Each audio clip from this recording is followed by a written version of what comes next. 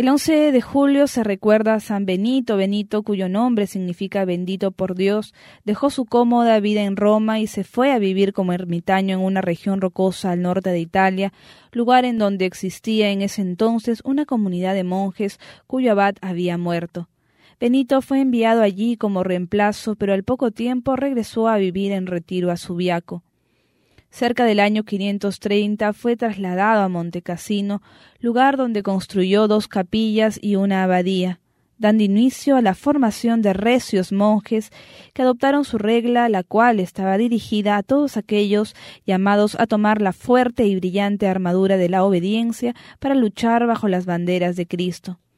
San Benito vaticinó el día de su muerte. Ese día recibió la comunión y fue enterrado junto a su hermana Santa Escolástica en el templo de Apolo, lugar que él mismo destruyó para construir Montecassino.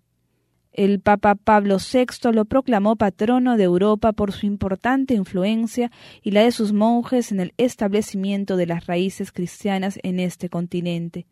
Antes de morir, elevando sus ojos hacia el cielo, cumplió una vez más lo que tanto recomendaba a los que lo escuchaban. Hay que tener un deseo inmenso de ir al cielo, y lanzando un suspiro como de quien obtiene aquello que tanto había anhelado, quedó muerto. Que nuestra vida y acciones estén movidas por nuestro deseo inmenso de alcanzar la salvación y la vida eterna que el Señor nos ha prometido.